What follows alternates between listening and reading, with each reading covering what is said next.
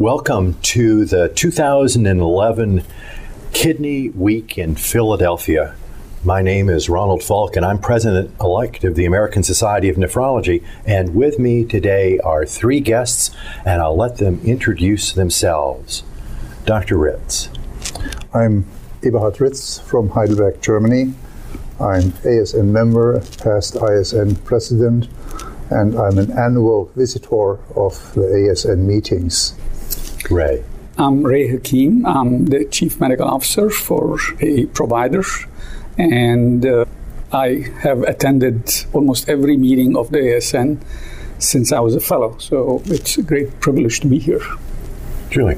And I'm Jula Inrig, and I'm a researcher and clinical investigator at UT Southwestern in Dallas, and I've been going to the meetings for about 6 years, so I can give that perspective. Perfect. A good diverse group with us here today.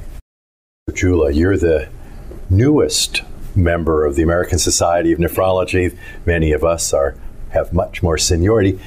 What made this day exciting for you? There was lots of fun aspects. I think it started with the plenary session and hearing a beautiful history of research from Dr. Friedman and talking about OB knockout mice and leptin, and it was just very concisely put together. It was very relevant to the nephrology field, and it was a very interesting presentation. So what we learned there was that there's a gene that encodes for leptin that signals the brain and really has a substantial role in our amount of adipose tissue. So after that lecture, did it make you feel better that you can or cannot gain weight? Well, I think we're all trying to lose weight, and so you always think in the back of your mind, how is leptin playing a role in my weight loss balance? And whenever I try and lose weight, it's the leptin that's causing me to not be able to keep the weight off as I try and keep it off. I mean, the interesting thing is how leptin might play a role in kidney patients as well, as he talked about leptin being degraded within the kidney and whether or not increased elevations cause the lack of appetite and the cachexia in some of our patients, and that's also an interesting area. And the fact that a transporter that we've long known in the kidney as megalin plays a fundamental role in leptin metabolism. That was fascinating. That was interesting. I was unaware of that too. Ray, what did you find interesting today? As you would imagine, I sort of concentrated on issues related to outcomes of patients on dialysis, and although I did go to the plenary session and really enjoyed that talk, and I think Jula did a very nice job of summarizing the data. What I found very interesting is when I went through the posters, and there were several aspects of that came through from a number of posters, sort of that made it for me a very exciting movement in different directions, particularly as it relates to dialysis. As you know, the emphasis has been so much on the dose of dialysis and, how to measure it and so on.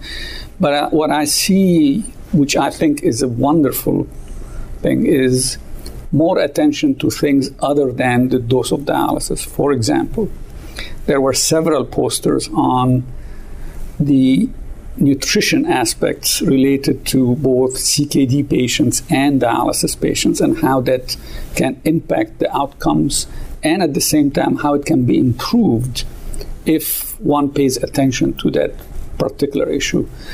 As you may know, every time we dialyze somebody, we remove not only urea, creatinine, but we also remove a fair amount of amino acids that often come from the breakdown of muscle tissue. Do you think we're removing leptin? I wish we were removing it. I don't know the answer to that. It depends on 16,000 kilodalton. Wouldn't come across, would it? No. Yeah. Plus, it's probably protein bound. If I know most of these hormones are protein bound, so I don't think we remove leptin per se. So, do you think we should think about leptin, Ray, in the dialysis patient? There was no poster related to leptin, so I have to say I can plead ignorance on that. What has clearly come through is that there are several ways now of measuring the nutritional status of patients, from the well-known albumin to the well-known body mass index, but then there is also geriatric nutritional index. A number of those are coming through, all of them reflecting the nutritional status of patients. And again, what the summary of all of these posters have shown is, A, if the patient has bad nutrition, then their outcomes are poor, and B, that there are ways in which that nutritional outcome can be improved with better nutrition and so on. So that's one of the major themes that I think I saw in the posters this morning. Eberhard, what titillated your fancy? I found Bonventure's address superb. It's putting the hand into a wound that nephrology is suffering from. Not only in the US, we have exactly the same problems.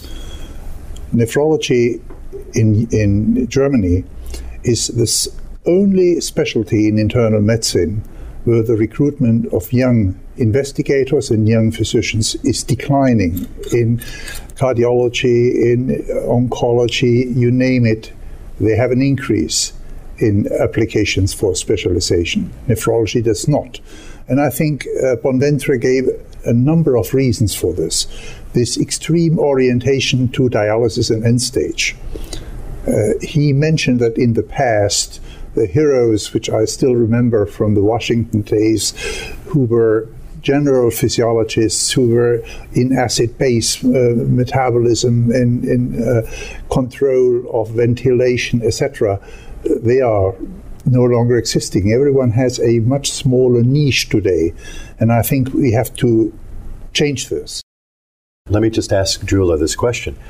So you're much younger than the three of us sitting here.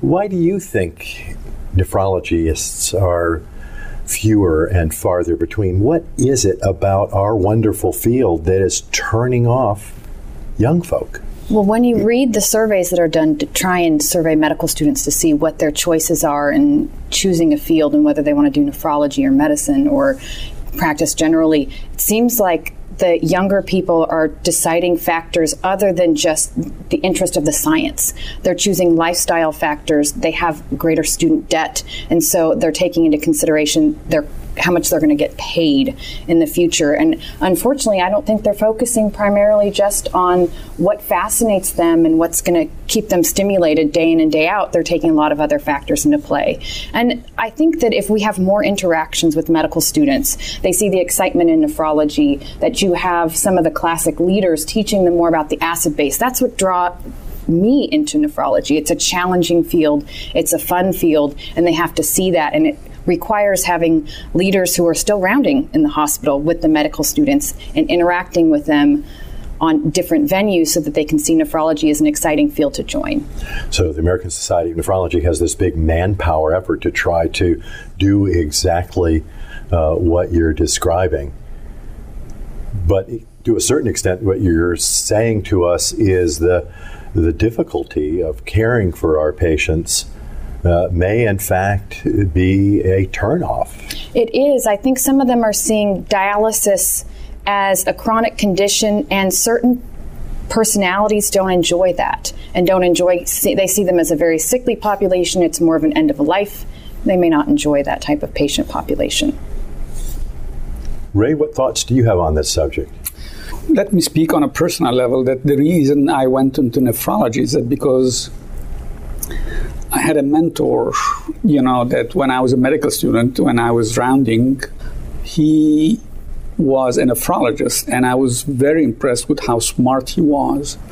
And, he would always tease by saying the smartest people in medical school go into internal medicine, and the smartest people in internal medicine go into nephrology. So, of course, I had to be a nephrologist. But having said that, it also was a field that was complex, but yet understandable and allowed us to take patients who had end-stage organ failure and still make them live with transplantation, which the kidney transplantation was the first one that we know of. Also allowed them to have several other modalities, from peritoneal dialysis to hemodialysis. So I was attracted by also the fact that at that time, when there was kidney failure, we had options. When there was heart failure, there was no option. When there was liver failure, there was no option. So I liked the hope that nephrology was able to impart to patients. And I think that element is a bit missing. People, when I sometimes go and give grand rounds and so on, I don't feel that nephrologists are excited by this. So my suggestion to the ASN is to develop a mentorship program, is to have in some medical schools a mentor, a nephrologist, that you ask them to say, we'd like you over the next 3 to 5 years to increase the number of people interested in nephrology by 25%, 50%. So I think we need to set goals for the people in academia to say, you need to show them how excited you were when you were young and get them to become nephrologists or be interested in nephrologists. Yes, of course, it's a hard job and it's a lifestyle difficulty, but it's exciting. So Eberhard, the system in Europe is very different in terms of reimbursement, in terms of the practice of care, but you're having exactly the same problems. Why? Well, I mean, this is a general problem of the specialty, and it is also the consequence of the increasing specialization, all niches separating from each other. Let's just take our related neighbors, so to speak. Hypertension is a central element in nephrology, but there was absolutely no contact, at least in Europe, with the European Society of Hypertension. Those were two completely isolated islands. This has now been corrected to a certain extent. In the past, the nephrologists had almost complete control over transplantation, which is now terra incognita. You are a foreigner when you go on the surgical ward. When I was running our unit, this was exactly part of our daily work. And I think we have to fight this specialization, not that people specialize, but they erect barriers and do no longer communicate with each other. I think this is the basic problem. Nephrology in the past was acid-based, was ventilation. Yeah. All this is diabetes. We see the diabetics when they have kidney disease at a stage where you cannot do anything about the kidney. That is to say that you can only dialyze. And there is so much you can do in the earlier phases. I have family members with diabetes, and it's fascinating what you can actually do. Small things. And I'm not arguing that diabetologists are idiots, but everyone has certain limitations. And I think cooperation makes patient care, much, much better. Julia, what else intrigued you today? So I had a hard time getting to everything I wanted to get to. So I did go to the posters, but there was 2 sessions this afternoon that I went between. One was the public policy session, talking about comparative effectiveness research. And it was a great overview, one of what is comparative effectiveness research, how is it defined, and there's not an absolute definition for it today. And then there was a beautiful review of the literature within the last year of what's been done with regards to comparative effectiveness research in dialysis and chronic kidney disease. And then Dr. Poe gave a very nice overview of the Affordable Care Act, as well as the creation of the Patient-Centered Outcomes Research Institute, which I wasn't that familiar with, but apparently they've got a lot of money and they have money to fund research, which is I'm always interested in as a young investigator. So I went to that, and then I went to an endothelial cell symposium. That was fascinating. So there was one person who talked about the development of atherosclerosis, and we all know that the endothelial cells contribute to the generation of atherosclerosis, and he was talking about differences in flow within different areas of the blood vessel and how gene expression within the endothelial cells can stimulate atherosclerosis, or actually can protect against atherosclerosis. And he went on to talk about this one gene product that gets expressed that actually gets regulated by statin, which was very interesting to hear about. And he used some of this data to talk about when you take a kidney transplant out, there's no flow. absence of flow stimulates endothelial cell dysfunction based on this gene expression, and how potentially maybe the use of a statin could abrogate against cold ischemia with endothelial cell dysfunction. So just some very exciting research that I heard. That was fun. Let me ask you a question. Both of you you and Ray have raised this issue about trying to deal with the huge amount of material presented each day. So, Jula, Ray, Eberhard, how do you approach the morass of information? How do you do it, Jula? I run around. I get my exercise. I keep my weight off. I don't need to go to the gym on the days like this. It's hard because there are so many sessions, so I have to pick and choose. And while I'd like to go to sessions that relate to my research, which is in hypertension, I try to go outside of the box and then go to areas that I wouldn't normally listen to, so I can hear something exciting and something different that I wouldn't otherwise come across. And while I might be interested in hearing, here's a review of the literature of the last year, I can do that literature reading myself, so then I'll try to go to something new and novel. That's what I try and focus on. Right? I look at the Kidney Week summary of where the lectures are and where the posters are the night before, and I circle what I want to go to. And then the next morning when I wake up, I look at those again and just make sure that they're still what I'm interested in doing.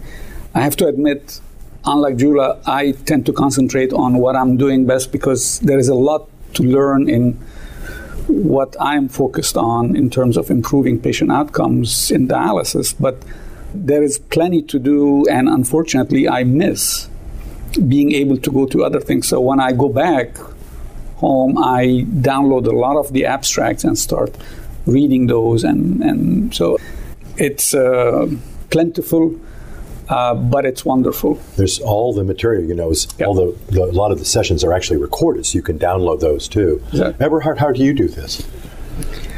There are ways to do it, and there are ways of how not to do it. I remember that some years ago, I met an Italian colleague, and he said, Eberhard, I went through the program. There are 7 lectures that I wanted to listen to. So I knew I had to cut out 6. So I told myself, why don't I cut out the 7th as well and go to a good Italian restaurant?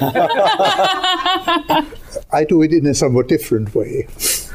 I take the top, which interests me most, but unfortunately you always have more than one single preference.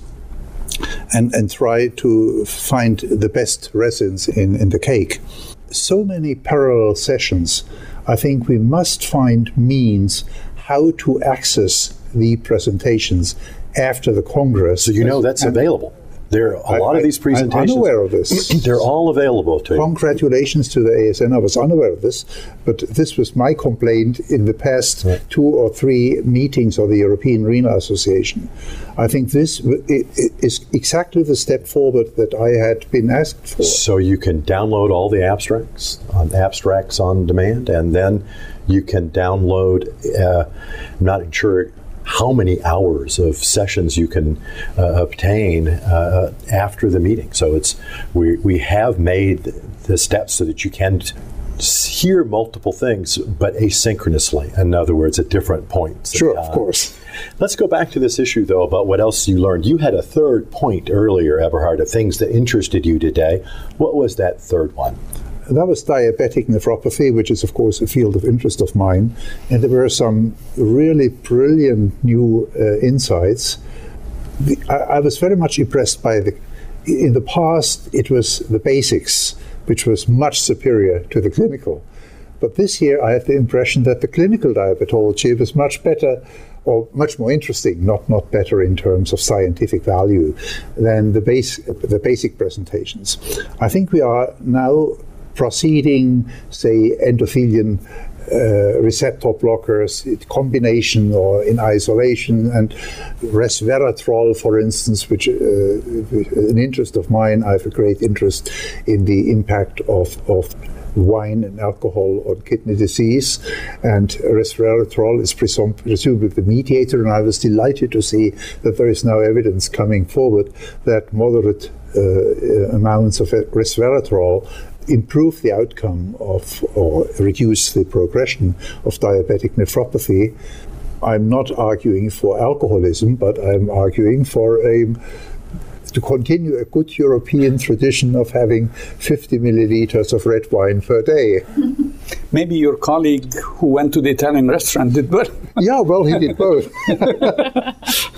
What's interesting from all three of you is none of you said that you downloaded the ASN app. I was going to say that I did that. Oh, good. Yes, I wanted to jump in and add that I typically, I'm the younger person here, so always a week before I go online, I click everything and download it so that I have it all in one succinct place. But I always wind up changing when I get the booklet, so I do the same as you do. Yeah. I look at the booklet and some things might change or something else that I might have missed, I'll add, but at least then I'll have read all the posters of interest before I run all around to look at them.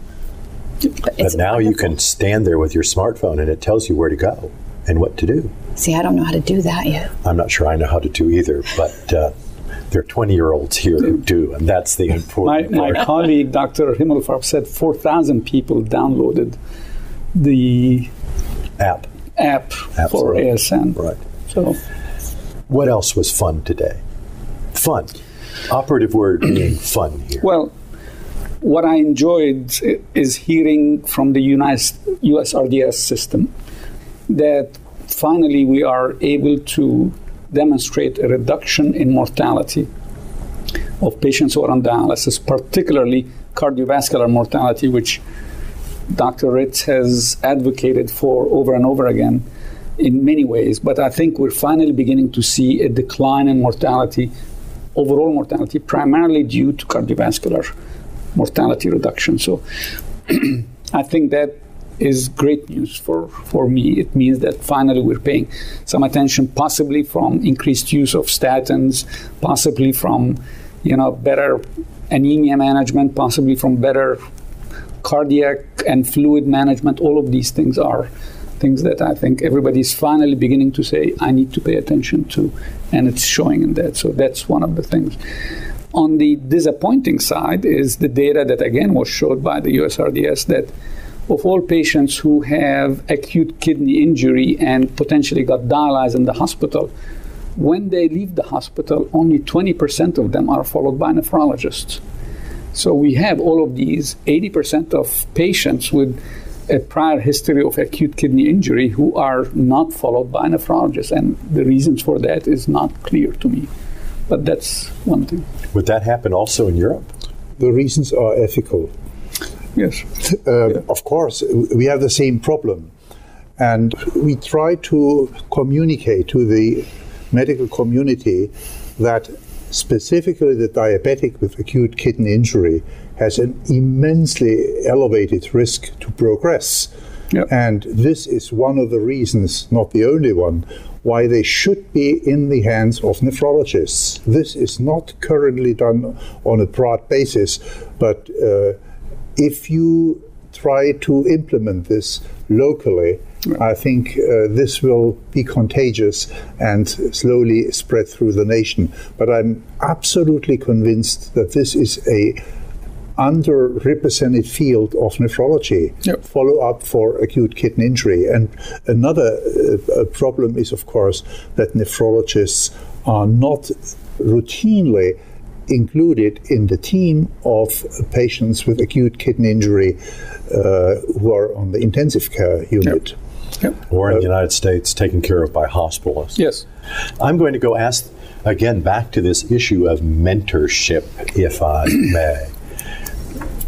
Jula, tell me what makes a good mentor. I will tell you my own bias to start with. I think mentors aren't born. I think that mentors have to be made. You don't jump out of bed and say, I'm a mentor today. It's something that actually takes a certain amount of work to learn how to train younger individuals. But succinctly, what do you look for in a mentor? And do you have one? Yes, I do have a mentor, and since I'm in that career stage of transitioning from being mentored to being a mentor myself, I think these are important aspects. And when you look for a mentor, it has to be someone who's far enough along in their career that they can adequately advise you. And you have to look that their career trajectory has been successful and that they've also hit roadblocks so that they can help you in your career trajectory. So I think it takes someone who's in a similar career path, whether it's within nephrology or if you've got an interest in hypertension or other factors, that you might need a pool of mentors to fulfill all the needs that you need depending on your career stage. So I honestly think it takes more than one mentor for an individual to succeed, particularly if they're in academic medicine or in research. Ray, what's a mentor? A mentor, for me, at least from my perspective, is somebody who's excited at being a nephrologist. I still remember when I was doing those rounds as a medical student, the nephrologist dragging me by the hand and showing me all kinds of sediments in urinalysis and describing each one of them and saying how wonderful it is and look at this, look at that. So it was somebody who was very excited about what he was doing. So I think it's the major sort of non-nephrology quality that I would look for in a mentor is somebody who's excited at what they do and be an example for the people who are supposed to be following him, around, during rounds and so on. So that's one. Two, somebody who cares. I think most of us go into medicine because we care about patients. And if while you're there with that person, that he gets a call about a patient and says, forget about it. That patient always bugs me. I'm not going to do anything. That will automatically sort of turn people off. So somebody who's excited about what they're doing, somebody who cares about the patient, for me, are the two primary characteristics that make a mentor. And the same if the mentorship is for doing research, is to be all excited about small but important findings. That's what makes people say, maybe I should, when I grow up, quote unquote, I want to be like him. Eberhard? I don't have to add very much to what Ray Hakim said. Specifically, in my case, I made an enormous effort to introduce or to upgrade nephrology in Eastern Europe. I trained 20 Polish now nephrologists. The current president of the Polish Society was trained by me. The president of the Czech Society was trained by me. I have Russians, Kolika Nova, currently with me. So in addition to what he said, I think we should encourage to bring the message of nephrology into the emerging world. That is what ASN is trying to do very successfully in many countries. Unfortunately, there are problems in Africa where this is not as much prospering as it should. But I think we have an obligation even outside of our respective countries. May I add, one possibility is for the ASN to say, we'll look over the next 5 years and the institution that has the most nephrology fellows coming through them might receive a recognition of some sort, or if it's a mentor that we can identify, although clearly other people will contribute, but if there is a mentor that we can recognize by having a special recognition, a chair or a lecture named after him, I think we need to emphasize not just the people who made big advances, but also people who bring the younger medical students and residents into nephrology. Brilliant idea. Yeah. Thank you, all three of you, for spending time with us today. This is Ron Falk for the American Society of Nephrology. Thanks again.